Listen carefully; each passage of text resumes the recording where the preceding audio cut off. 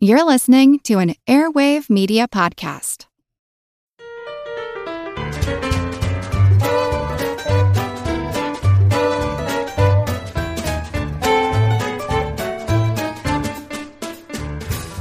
Hello, wise allies and guys who love surprise and French fries. Welcome to Good Job Brain, your weekly quiz show and offbeat trivia podcast. This is episode 81, and I am your humble host, Karen, and we are your spangly, spandex, spanning spaniels. I'm Colin. I'm Dana. And I'm Chris. Now I have a mental image of a spaniel wearing spandex, Spandex. and it's not good. Spangled spandex. A spangled spandex, yes. And time for our first general trivia segment, Pop Quiz Hot Shot. And this week we are bringing back 1960s Jeopardy! Hooray! It's a 60s edition of Jeopardy, the board game that we found at a flea market. You might get some of these questions, and you might not get some of these questions. Okay. Some things change, and some things stay the same. So, especially for Colin, our sports guy, we are going to have a round of sport. Oh, dear. Oh. So this is single Jeopardy. So for $100, everybody get your barnyard buzzers ready. All right. Here we go. For $100, in ice hockey, player who almost never scores a goal. Karen. The goalie. Yes. Well, What is the goalie? What is the goalie, or who is the goalie? Who But is yes, the goalie? yes. This is yes. For $200. You know what I haven't even noticed about this game? that's The not dollar part of the items are the dollar amounts are actually not what we're assuming they are. That was the $10 question because this is 1960s Jeopardy. So for $20, which went a lot further back then, they wear a red heart on their uniforms. A red. They wear a red heart. Dana. The Care Bears. No. A little too early. Yes, a little This too could be anachronistic. one of those, like, they wear. teams Remember, where this is they- sports. They wear a Yeah. red heart on their Red heart on uniforms. uniform. Oh, is it? Colin. What are fencers? What are fencers? They wear a red heart on their uniforms. Yeah, you guys are thinking sports team. For the princely sum of $30. Oh. Country that has played for the Davis Cup every year since '38. Davis Cup is golf. I will guess. What is the United States? It is not the United States. Karen. What is United Kingdom? It is not the United Kingdom. It is what is Australia. This question may no longer be accurate. What is the Davis Cup? Davis Cup is Tennis? I believe so, I'm yes. pretty sure that's the international tennis. Yeah. Number of seconds within which a team must shoot in pro basketball. Colin. What is 24? What is 24 seconds? Yes. Oh. And finally, well, this one should be really easy. Former Giant, now the QB coach for the 49ers. Former Giant, and this is in 1960s. This is about the end of the 1960s, yeah. He is currently, as in the end of the 60s, the QB coach for the 49ers. I can't. Oh man, I don't know. Who is Joe Montana? No. No. This is No, it is 1960s. incredibly famous football player Y.A. Tittle. Oh, okay. He is a very really? famous football player, but I would have never known that. I had no idea who that even was. I picked this category Tittle? because the name Y.A. Tittle Y.A. is really Tittle, funny. yeah. He is one of Tittle. the just legendary football players. Yes. Okay, should we have another round? Yeah. Okay, final. one more round. Here is a round about foreign phrases. This is your okay. double Jeopardy round. All right. How exotic. The dollar values are doubled, which means that for $20, this means in the style, but we use it for with ice cream. Dana, What is a la mode? what is a la mode? All right, for $40. Frenchman's question concerning another's linguistic ability. Dana. What is parlez-vous français? Yes, what is parlez-vous français? Do you speak French? Right. For $60, French, for apparently the only foreign language in the 1960s was French. French phrase for a group's spirit of fellowship. Oh. Colin. What is esprit de corps? Esprit de corps. For $80, sign on a store, caveat emptor, means this. Dana. What is buyer beware? What is buyer beware? Finally, for the $100, Latin for something indispensable. Latin?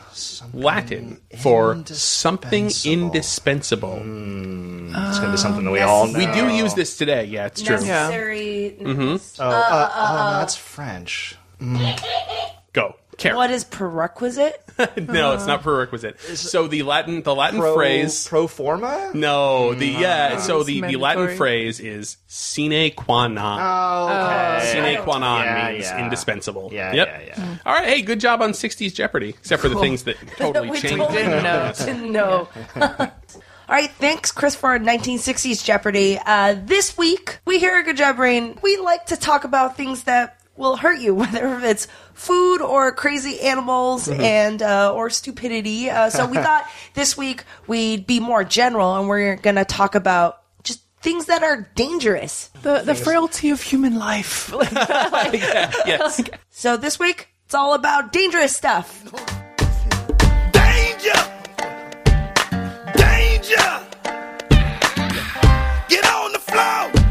The right here! Sing it! Been so long. Sing it! He's been on. So Get on the floor! show me Right here! All right, guys. Well, yes, I have something that hits all of the classic Good Job Brain notes all at once. We're talking about weird animals that do weird things, talking about poison and weird things that happen inside of your body, and of course, cuisine. So when we think about, I think when anybody right now thinks about dangerous food items, I'm guessing a lot of people's mind goes immediately, of course, to Fugu. The blowfish. Oh, I was right? going to say razor Twinkies, but I guess a close second would be the blowfish, the fugu, the puffer fish. Because not a lot of things you would describe as dangerous food items. Like, who would eat Right. dangerous Well, that's the thing. Right. Most dangerous food, you just don't eat it because it's dangerous food. Right. But people do eat puffer fish, known as fugu in Japanese, which means river pig. Oh. River pig. So before we talk about puffer fish as cuisine, let's talk about the actual animal and like what it does in its daily life when it's not getting eaten. The family of puffer fish is actually many species. They're connected by the unique physical feature that they have elastic stomachs, which they can very quickly, at a moment's notice, fill with water or air. They can fill it with air in a pinch, but they're typically underwater and they can fill it up with water. Either or. And they will assume they will go from looking very much like a typical everyday fish into a ball-like shape, a round balloon of a fish. Why is this? Well, as it turns out, the puffer fish are kind of like the Hufflepuffs of the sea. It's like, they're not really that good at swimming. They're not really that fast at it.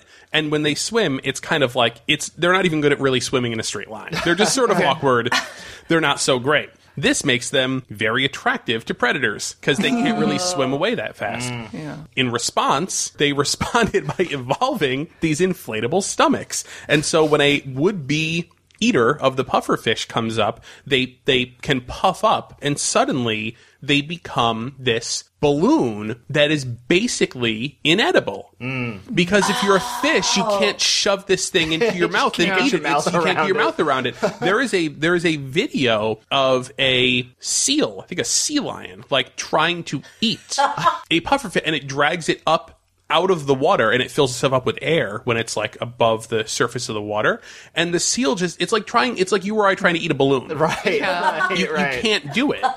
You can't shove it into your mouth. And the seal tries for like a minute and then he's like, well, Whatever. That's not going to happen. Right. And then he leaves it alone. And then he just walks away and the puffer fish deflates and swims back into the ocean. Oh, Yeah. I thought it was like, you know how like when with puma attacks you're supposed to look larger Yep. than you appear? Yeah, I thought That's it's exactly not. what I thought too. Yep. Yeah. It's not even Because that. it's not even that big. I mean, when they puff up, it Yeah. is like a small balloon. Right. Now there might be an element of that, but Yeah. it's really because they just become inedible. And you see that, and you'll see just- the predator it's just That makes dragging it so around. much sense, but I never thought about it that way. So if they do manage to eat one, that animal would not be very happy about the food that they've just consumed because fugu contain very large quantities of a neurotoxin. Specifically, this won't be on the quiz, you don't have to remember this, but it's called tetrodotoxin. It lives in the liver of the fugu and also in the ovaries and the eyes. Wow. So, 3 very random body parts. Yes. They want to make sure That's they got where the the- whole body Yeah. covered. yeah, that's where the Face- most... It's just sprinkled around throughout the body, in different areas. Eyeballs to ovaries, Yeah. as the saying phrase goes. As they say, yeah. So what does it do? Well, we can have a callback to an earlier Good Job Brain episode about electrolytes and things like sodium ions and how they're absorbed into your body and how you need sodium to live, right? So tetrodotoxin blocks your sodium channels, and it makes it impossible for your nerves to intake that sodium. And what that does is it shuts you down, because if your nerves don't get the sodium, they can't fire, which means that nothing works. It's like as if there is no sodium in your body. Yes. Because it's blocking. Oh, and very you, similar. And you stop doing stuff real fast. You stop breathing because your lungs can't contract anymore, because your nerves can't fire because the sodium is blocked, and then you die. If you take too much of it, there is no antidote. They have to wait until it leaves your system, and they have to like support you, but there's no antidote that like cures you. So fugu, of course, is a delicacy in Japan. People love to eat it because if you prepare it the right way, you cut out the liver, you cut out the eyes, the ovaries, and you just serve the meat. And as long as there's no contamination, you can eat the meat. You have to be certified by the Japanese government. You have to take a test that only a small group of sushi chefs pass. It's illegal to serve parts of the fugu that are not the meat, basically. Because people like to eat fish eyeballs and fish livers, but it's not. Yeah. It's actually illegal to serve those parts of it. Got it. Fair enough. And if you want to do this, it would cost you about $200 to $300 for a full meal made up of fugu. Okay, so I have a couple questions. Go on. First question. Mm-hmm. I thought blowfish are like porcupines and they have spiky. Some of them do. Okay, not Some all. of them have spiky things, but not all. Okay. Yep. Number 2. Go on. In one pufferfish, just how strong is the dose? If you were to eat the whole puffer fish, you would die. Okay. Yeah. So, like, how? At what point in the history of eating fugu did they figure out, like, oh, this is really poisonous, we got to be careful? I mean, this must go way back. Millennia Wow. ago. They have found fugu bones inside corpses or burial mounds that are thousands of years old. Wow. You know, centuries ago, they had, on and off, they had banned the eating of it entirely in Japan. When was the last time someone died from eating fugu? Is it like a long time ago? Nope. People, there are like 1 or 2 deaths roughly every year from eating fugu. But the thing is, it's not from like going to a restaurant and having it prepared specially for you by a trained chef. A lot of times it's people who catch them like on their own, and maybe they don't know what it is, or maybe they're dumb and they think, oh, I know what an ovary looks like. I'll just cut out the ovaries. And they don't. And that's typically what happens. Fugu, however, did come back into the news in 2011 because a woman was eating at a very famous 2-star Michelin fugu-specific restaurant in the Ginza, the high-end district in Tokyo. The man that she was dining with asked the chef if he would serve them the liver, because you can eat a little bit of the liver and maybe you would get a little bit of like a tingling sensation. Oh my But not God! yeah. As you've said, Chris, it's the dose that makes the poison. Exactly, that's right. Because they like they'll danger. They'll eat a little bit of it. Yeah. Flirting with danger. Exactly. Well, the guy was a regular customer, and the chef was just like, okay, we'll just eat a little bit of it, just for the heck of it. So the guy eats a little bit of it. The guy was fine. The chef eats a little bit of it. He was fine. The woman eats some, and she goes to the hospital. She did not die. She was partially paralyzed for a little while, not for the rest of her life. Had to go to the hospital and is okay now. So the restaurant is still open, still serving fugu, but the chef was suspended. The charges are still pending against him, Well, and they but don't you know. did say it's illegal. It is to illegal. serve. He had broken the law. Yeah. Yep. Okay. is. Right. Yep. Right. The Guardian reported that between 2000 and 2009, there were 338 cases of poisoning, which resulted in 23 deaths. That's still high. It's really, I- but the thing is, but remember, there's restaurants that serve people fugu day in and day out. People are constantly eating this stuff. This is where it gets really interesting. Fugu do not make the toxin in their own bodies. For a while, they thought that that the toxin just came from them. No, What? They get it from eating other animals that have bacteria in their system that produce the tetrodotoxin. And fugu farms have shown that if you strictly control their feed and make sure that bacteria is They not in their won't have feed, the toxin. you can raise totally safe fugu. Free. Yeah. Well, people have convinced themselves that this fish is delicious, even though people are like, it's not actually that good. It's kind of tough. Like, that's why it's always, when you see fugu prepared, it's sliced really thinly. They have to do the sashimi really thin because it's actually kind of a tough fish in the first place. People just eat it for the piece of history or for the People story, will for the tell thrill, you for that they the actually flavor. really, really like it. And, you know, there's probably kind of a Pavlovian response. If you eat it enough, you will start to like it. Wow. Yeah. Well, I'll tell you, eating fugu is about 0.33 micromorts. Micromorts. Yes. I have a feeling we're going to learn what this is soon. Yes. So a micromort is a unit of risk measuring, and it means 1 in a million probability of death. Oh, okay. So you have a 1 in 300 million-ish chance of dying from eating fugu. Right. So this is a way of understanding risk and your chances of Dying. dying by doing different actions. Like, there's all these numbers, all this probability, and so this is a really standardized way. Like, insurance companies use it. Yeah. So yeah. a micromort. Like car crash. Micromort. Yeah. Yes. Nice. So it was developed by Ron Howard. Opie. Not The director. Not Opie. A Stanford professor. Oh.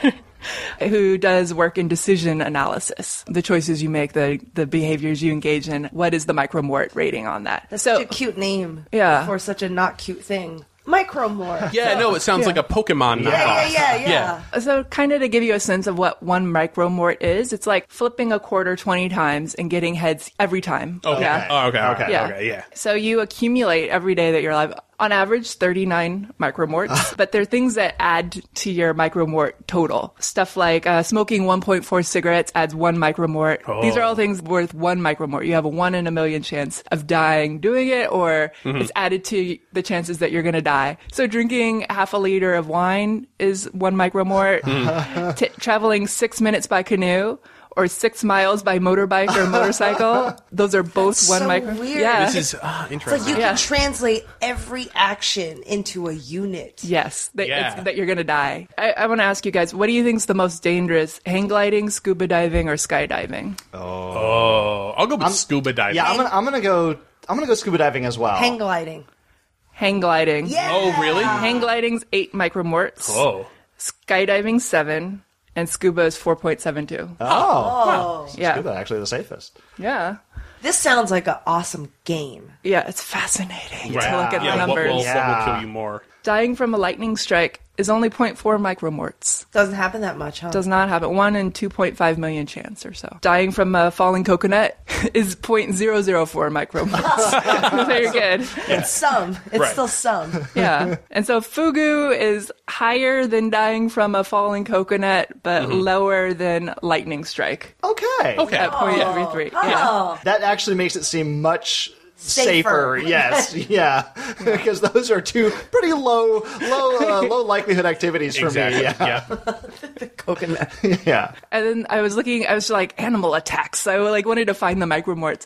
And there are a lot of websites about sharks, and they want to make you feel safe about sharks. So shark, just so you know, is 0.0033 micromorts. Oh. So that's a very low chance, 1 in 300 million chance of a shark attack. Is there a high animal micromort?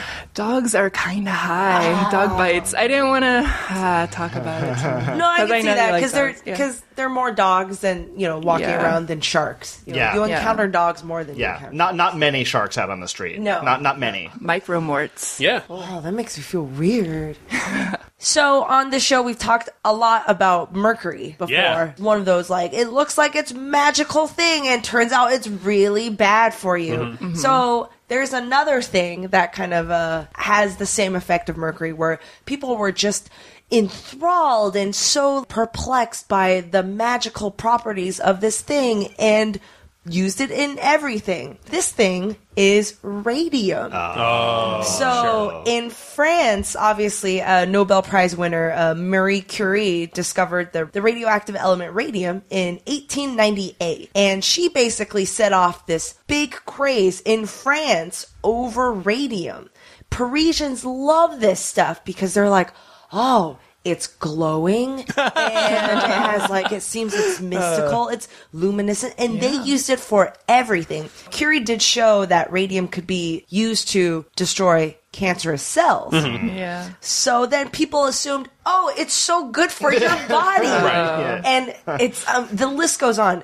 They had makeup with radium, and they had radioactive makeup, radioactive soap, radioactive paints. They put it in water, so water fountains would glow. They put it in water and would drink it, thinking that it's good for you. I'm glowing on the inside. Yeah. And there's this thing called the Cosmos bag, and we're going into kind of Quacktown a little bit. It's just a cloth bag made out of cotton that has some radium in it, and you're supposed to rub it around your body to make your joints feel nice. There was radioactive water. Basically, it's like a container that's lined with radioactive lining, and you would put water in it, and you would steep, and you would drink it, like every day, like tea. Yeah. It sounds so dangerous. It sounds so dangerous, but everybody thought it was a really awesome thing.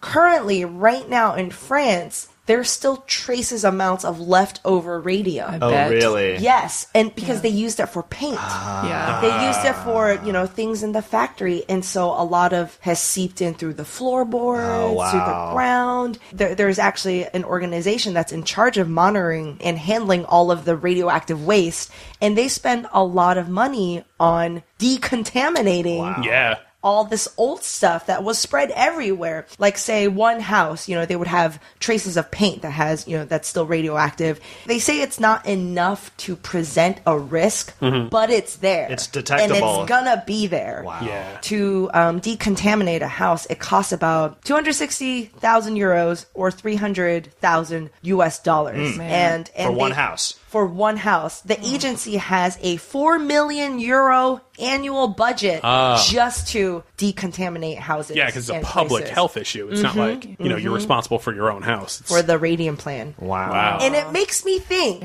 what is it that we're using now? what is it Yeah. that we're using Yeah. now? Is Right. it plastic? Is Yeah. it ketchup? They put I don't know. carbon dioxide bubbles in their water, Right, and they would just drink it. drank it. They were like, oh, it's fizzy. Yeah, every time it's a lead or asbestos or radium, it's like, oh, those people were so dumb. dumb. Yeah. It's podcasts. They've people. The silent killer. Well, I'm Nobody silent knew. Ketchup. If I were to ask you guys what product almost was known as Nobel's safety powder, what would you guys answer? Karen. The dude, Mr. Nobel, Yes. is the inventor of Formerly dynamite. known as dynamite. That's right. Mr. Alfred Nobel, yes.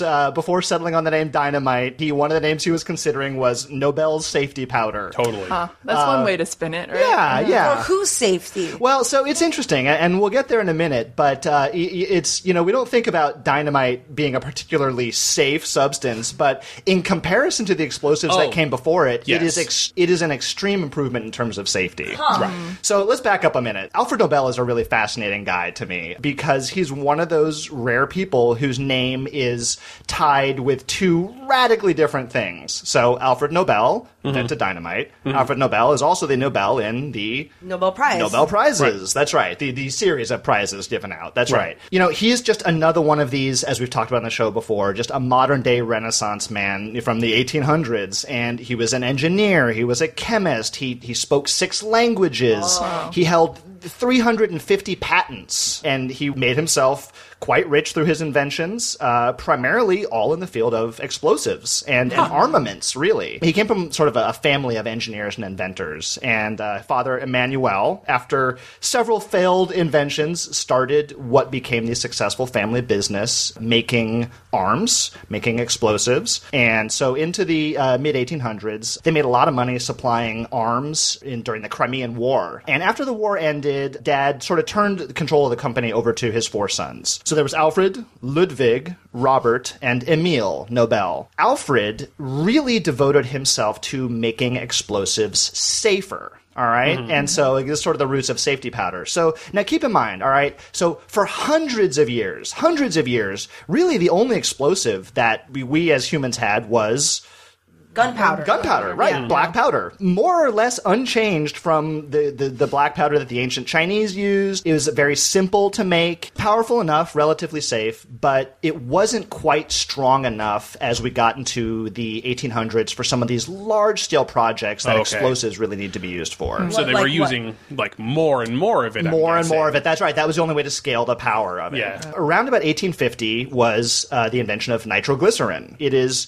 extremely powerful. It is also extremely unstable. Working with nitroglycerin, really, really dangerous. Many deaths in the manufacturing of it, deaths in using of it. Doesn't like Transportation, transporting it. Absolutely, it was a dicey proposition. It would just explode. It would, not spontaneously explode, but close to it. It didn't, it was really... It didn't take much. It did not take much, to set off nitroglycerin. It was so powerful and so profitable that if you were in the explosives industry, this is what you were making. And indeed, the Nobel family made a lot of money manufacturing nitroglycerin. But Alfred, in particular, really thought like there's got to be a better, safer way to make this. There's got to be a better way. Tired of losing limbs to nitroglycerin.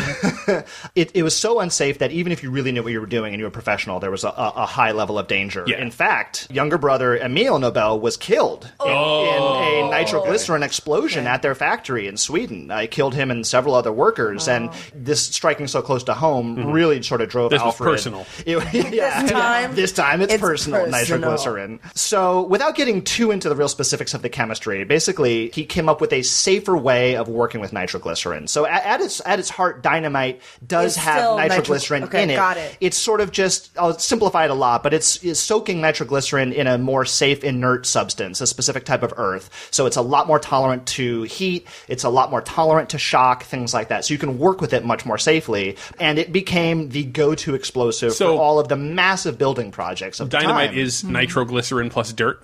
Yeah, if you want to really, really simplify it, and I'm sure we'll trigger some letters from explosive experts, but it's nitroglycerin sort of infused into a safe form. Where does dynamite come from? Because that's an awesome word. So that was coined by Alfred Nobel. Dyna, the root in Greek, means power. Yes. And he kind of just added on the might onto the end of it. As in might. Yeah. Power and power. Yeah. Right. So, I think it... Dynamite. Dynamite. That's right. a good name. Yeah. Good job. Yes. He made a lot of money off of dynamite. This was the late 1800s. Railways, tunnels. Here's where it gets to some of the interesting personality part of Alfred Nobel's character. He was a pacifist. He considered himself, he was anti-war, he was a pacifist, and he, I think like a lot of other people who were in this industry, he had the view that by making explosives more controllable and safer, he could maybe help bring about an end to gruesome warfare. I see. But yeah, there is the obvious contradiction on the face of it of a man who is an avowed pacifist known more for explosives and armaments and making his money off of war. Now, again, as we talked about at the top, he is also connected with the Nobel Prize. Now, when he died, he willed many, many millions of dollars to the establishment of the Nobel Prizes for physics, chemistry, peace, physiology, and literature. So he himself wanted to be like, I want to recognize... Give prizes with my name on it to people. Yeah. Yep. Well, that's why the peace one's in there too, I guess, right? Yes. He's a pacifist. Yes, Yeah. absolutely. And he bequeathed a huge amount of money to this cause. It was virtually his entire estate. 94% of his money he left to the establishment of the Nobel Foundation. That's kind of cool. Yeah, well, I mean, and they're still running off of, with interest and stuff, they're still running off of his initial bequeathment.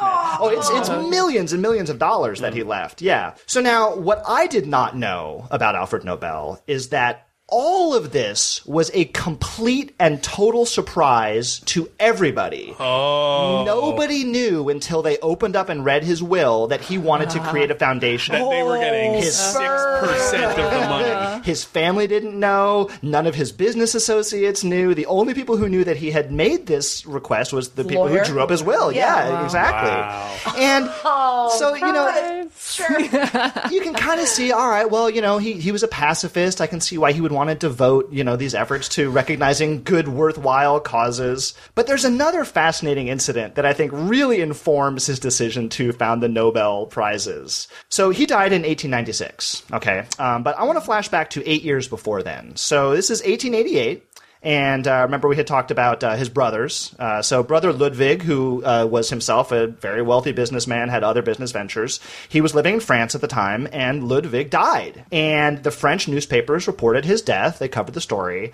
Except they got it wrong, and they thought Alfred was the one who had died. Whoa. Weird. So the French newspapers were running obituaries for Alfred Nobel and not Ludwig Nobel. Yep. And they were not kind. So this is a plot like right out of a movie where the man gets to read his own obituary and It was not see what- nice. No, so there there was one headline famously, Le Marchand de la Mort est mort. The merchant of death is dead. And Wow. he's reading these descriptions of himself being called the merchant of death. Yeah. And you will never know for That's sure. hard to swallow. He's a very private man. He never talked about it, but it certainly, his biographers and historians think that this really just shook him. Like, Yeah. this moment is like, oh my God, I'm going to be remembered as the merchant of death, even Yeah. though I was trying to make things safer. So it certainly seems highly, highly plausible that this incident drove him to kind of be like, wow, you know what? I don't want this to be my legacy. I've gotten a sneak preview of what people are going to say when I'm gone. And sure enough, he was absolutely right. I mean, whether this was manipulative or not, Hey, I mean, he's got the money. That's yeah. how he play. He knows how to play the game. Yeah, he played he's the been game. good at it. Yeah. I want to be known for something else. I'm going to throw money at it. That's Put absolutely my right. name on 6 awards or Yeah. 5 awards. And if you say Nobel today, most people, the first thing that can come to their mind is, oh, Nobel Prize. Yeah, Right. peace and advancing the cause of human endeavors. Yep. Yeah, smart. Not blowing people up. Wow. Yeah, so that was really a way to take control of your own destiny. That's right. Yeah, by having a sneak preview of your obituary. Awkward. That's so awkward. All right, time for an ad break. So in honor of our sponsor, Squarespace, I've prepared quick trivia, and it's all about squares. Oh. Oh. So you guys get your barnyard buzzers ready. Here's some questions about squares. All right, Room for Squares is the debut studio album of what American musician? Is this John Mayer? Yes, it is John Mayer. I was going to throw more hints. Featuring songs like No Such Thing, Neon, and Love Song for No One, Dana. Dana needs not your hints. All right. The address of this place is 4 Pennsylvania Plaza. That must be Madison Square Garden? Yes, Madison Square Garden. okay. In 1985, I didn't know this, the Garden hosted the inaugural WrestleMania presented by the WWF. Or, Yes. I guess not Yeah. E. That was back in the days when it's WWF. WWF. Yeah. Yeah. Name me the 4 different actual squares on a Monopoly board. Chris. Oh, go, free parking, jail, and go directly to jail. Correct. Got Yeah. it. Got it. Very good. Everything else is a rectangle. Well, the squares are also rectangles. Little square trivia. All squares are rectangles, but not all rectangles are squares. Squares. Trivia. Stephen McDaniel Hillenberg is an American marine biologist. He also created what beloved marine creature or character? Would that be SpongeBob SquarePants? Yes, he's an actual marine Really? biologist. I did not know that. Also an animator and producer and writer, but he's an actual science person. Well, we know the square root of 2 is an irrational number. What exactly is an irrational number? It is a number that has like a decimal point and then numbers after the decimal point that never end. It's not. You can't express it completely writing it out, right? Is there a good definition for this? Good teamwork. It is any number that cannot be expressed as a ratio. So something Oh, sure.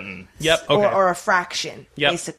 Square Pegs is an American comedy series that debuted in 1982 starring what Sex and the City actress? You can take this one, Colin. That's Sarah Jessica Parker. Yeah, very young Sarah Jessica Parker. It's about 2 awkward, unpopular girls. And it's so weird that she became Carrie Bradshaw. That's true. Sex and That's the true. City. All right. Kingdom Hearts and Final Fantasy are game franchises of what video game company? Please. Oh, I was gonna, not do this one and just let. It's Square Enix, right? Yes, Yes. Square Enix. And there you go. Some questions about squares. Thank you guys for playing. Yeah. Squares. Another day is here, and you're ready for it. What to wear? Check. Breakfast, lunch, and dinner? Check. Planning for what's next and how to save for it? That's where Bank of America can help. For your financial to-dos, Bank of America has experts ready to help get you closer to your goals. Get started at one of our local financial centers or 24/7 in our mobile banking app. Find a location near you at bankofamerica.com/talktous. What would you like the power to do? Mobile banking requires downloading the app and is only available for select devices. Message and data rates may apply. Bank of America N.A., member FDIC.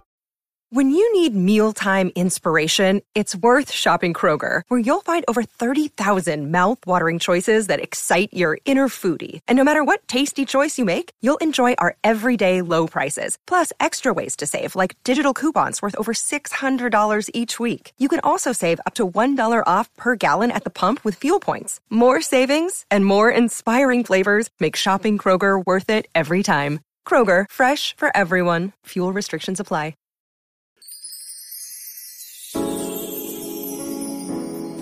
You're listening to Good Job Brain. Smooth puzzles, smart trivia. Good Job Brain.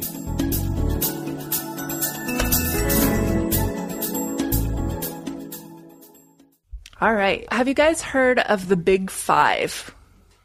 And Big Five. I know Big Five Sporting Goods, right. but that's probably not what you mean. It might be related to that term, actually. So this is a term that was coined by big game hunters to describe the most difficult, dangerous animals to hunt. Okay. They're in Africa. Can we guess Yes. them? Oh, yes. okay. I want Elephant? you guys. Okay, yep. African lion. elephant. Yep. Lion. Lion, yep. Tiger? No. Oh. This is African elephant. I know African. hippos Yeah. are dangerous. Are hippos on there? No. Cheetah.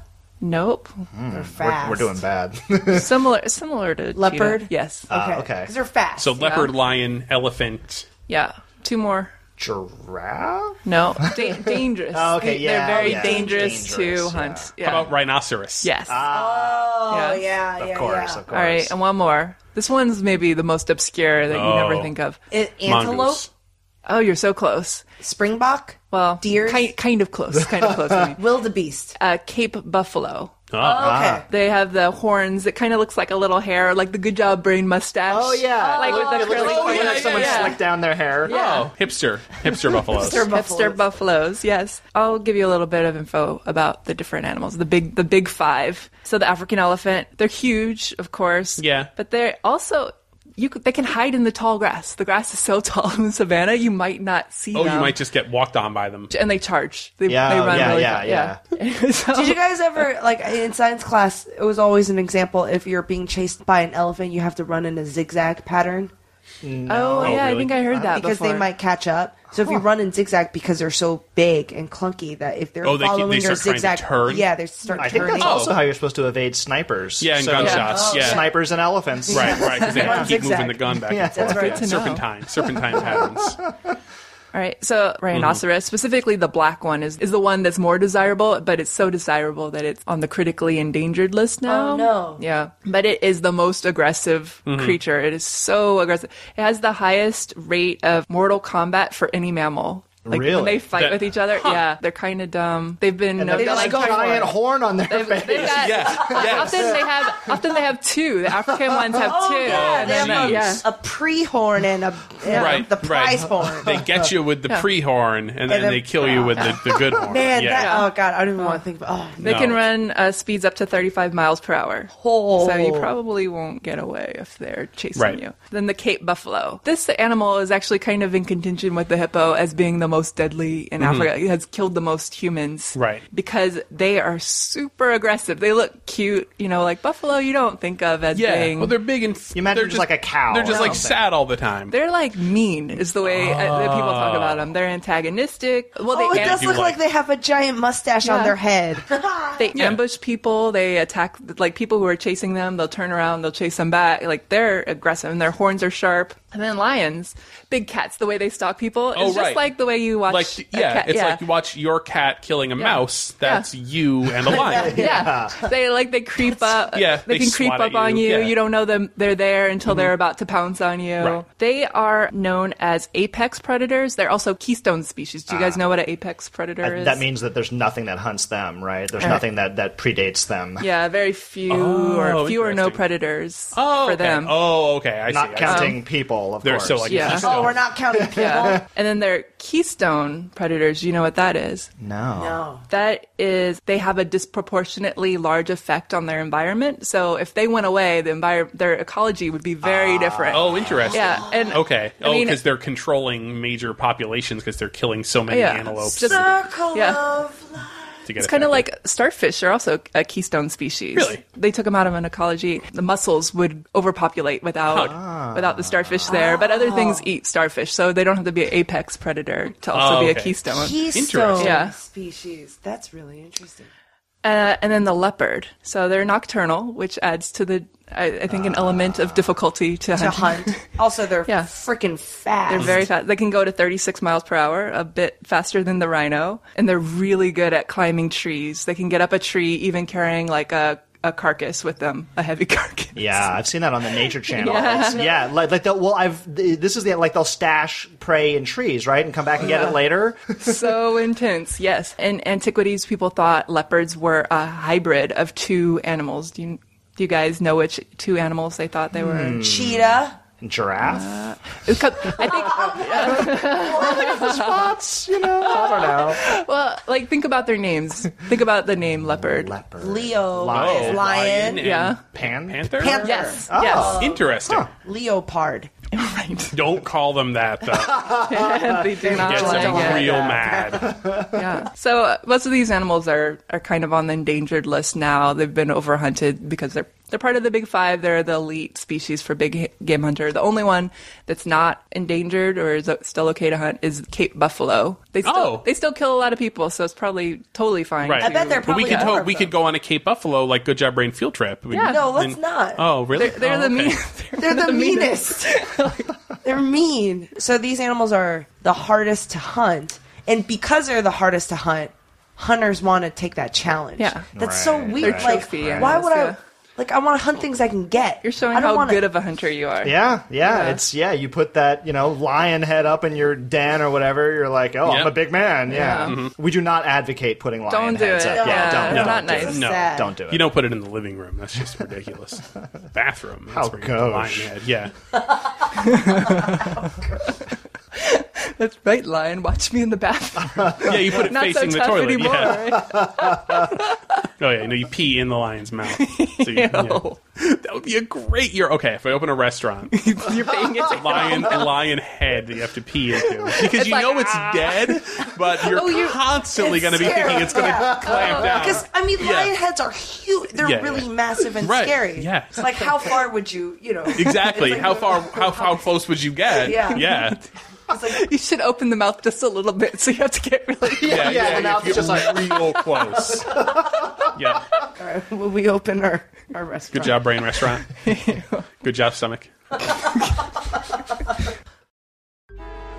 Traffic jams, tailgating, pileups. Ugh, the joys of driving. How could it get worse? The federal government wants to have a say in what you drive. That's right. The Biden administration's EPA is pushing mandates that would ban 2 out of every 3 vehicles on the road today. Don't let Washington become your backseat driver. Protect the freedom of driving your way. Visit EnergyCitizens.org. Paid for by the American Petroleum Institute. Well, this episode is coming to a close, but we have one last quiz segment and topic segment. Yes. Colin, you got Yes. a quiz about something dangerous. I'm keeping it dangerous. So let me start with a question here for you guys. This is one of my favorite just pub trivia questions. Statistically speaking, what is the most dangerous job in American history? Okay, at one point, I think it was swordfish fishing. So let me say Or is this, that urban legend? this isn't really a trick question. It is a tricky question. The answer is President of the United States. Oh, okay. Oh, sure. Yeah. Right. There have only been 44 people to hold the job. 4 of them have been assassinated, and 2 of them have been shot. Yep. So, Okay. yes. So you're looking at 9% of the people to hold this job have been killed on the job. Now, what are the big caveats for that? Obviously, this is an extremely small sample size spread over many, many decades. And in fact, since Reagan was shot in 1981, it's actually been fairly safe. So that's sort of the tongue-in-cheek question. But it is true, statistically speaking, by the numbers. by percentage-wise, there's no other job in America that comes close. That's true. But what I really want to talk about is dangerous jobs, deadly jobs, using real statistical measures. So the U.S. Bureau of Labor Statistics is the government agency that keeps tabs on worker deaths, worker injuries, all of these kind of things are in the labor field. And periodically they will publish their lists of the most deadly jobs in the United States. And their measure is fatalities per 100,000 workers. Oh, okay. So they're sort of normalized that way, which you can see why President of the U.S. does not make it onto this list. Yeah. So I have some questions for you guys here based on America's deadliest, most dangerous jobs. I'm curious. And this data is current as of 2012. So this is really up to date. So get your buzzers ready. And here we go. After many years of topping the list of most dangerous jobs, this occupation finally slipped to number 2 on the list in 2012. And I'll give you a hint. There is an aptly named hit TV show about this job. Oh. Karen. Is it the fishing? Yes. Yes. It is. Oh, Yes. Deadliest Catch. Deadliest Catch. Deadliest Catch. Yes. For many, many years, the fishing industry was statistically the most deadly occupation in America. Just fishing industry in general? Fishing and fishing workers, and primarily these are people out on the fishing boats. And I mean, as you've seen on many harrowing movies and TV shows, there's lots of dangers. You get swept overboard. There's equipment, all kinds of things. There's an arm. There is a rate of 117 fatalities per 100,000 fishery workers. So that's number 2. They finally fell to number 2 on the list. So this leads into my next question. This occupation now holds the dubious distinction of being the deadliest job in America, with workers facing such hazards as widowmakers. Would you guys care to take a guess? Karen? Is this exercise or fitness related? It is not exercise or fitness because there's an exercise called widowmaker. I'll give you a hint. The second most common cause of injury is from chainsaws. Dana. Lumberjack? Yes, lumberjack. Yes, or logging workers is the more up-to-date term. So that is now number 1. That is now, as of 2012, the highest rate of fatalities. Yes, 128 fatalities per 100,000 workers. Wow. And a widowmaker is the industry term for loose limbs or dead limbs up in the tops of trees that fall as you're cutting. And as you can imagine, in giant trees, you get crushed by a limb or something. It can take you out. More so than a coconut. Yes, much more so than a coconut. Yeah, it's tough, dangerous work. Although there are rules governing rest periods in this occupation, nearly half of the people with this job report falling asleep while working at least once in the previous year. Dana? Is this truckers? It is truckers. Oh. Yes, truckers and truck driving.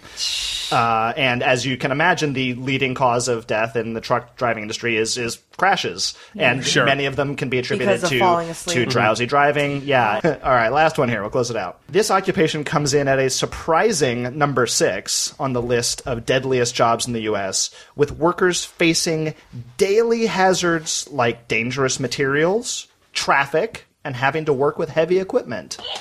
Karen. Is it that, like, highway patrol police? Not a bad guess. I'll give you a hint. Without these workers, your neighborhood would start to smell pretty bad.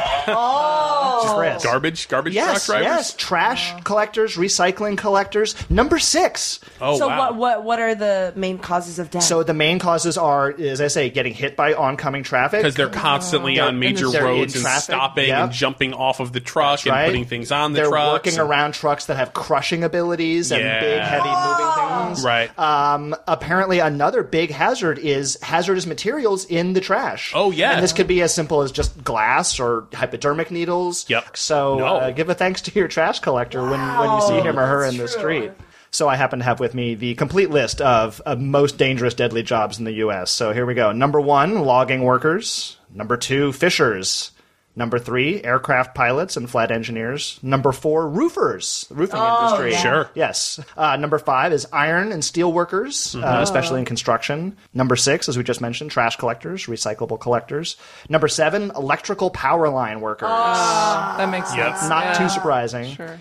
Number 8, truck drivers. Number 9, farmers, ranchers, agricultural workers. That makes sense. And number 10, construction workers. Yeah. Just construction laborers. Podcast worker, I'm assuming, is 11. Pretty low. Yeah. 11. Just missed the cut. Yeah. What are the hazardous conditions? Or Exploding microphones. Yeah, exactly. These lots of electronics, Making Karen mad. lots of sitting. Yeah, exactly. Yeah, Annoying the sitting's host. bad for you. That's right. Repetitive stress injuries from pressing buzzers. Yeah.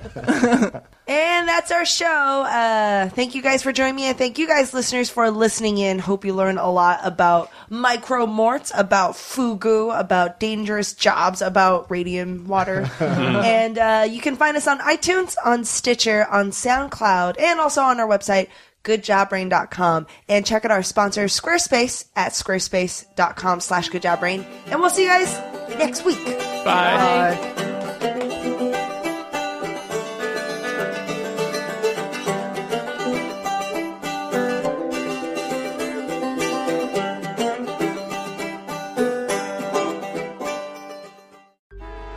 Traffic jams, tailgating, pileups.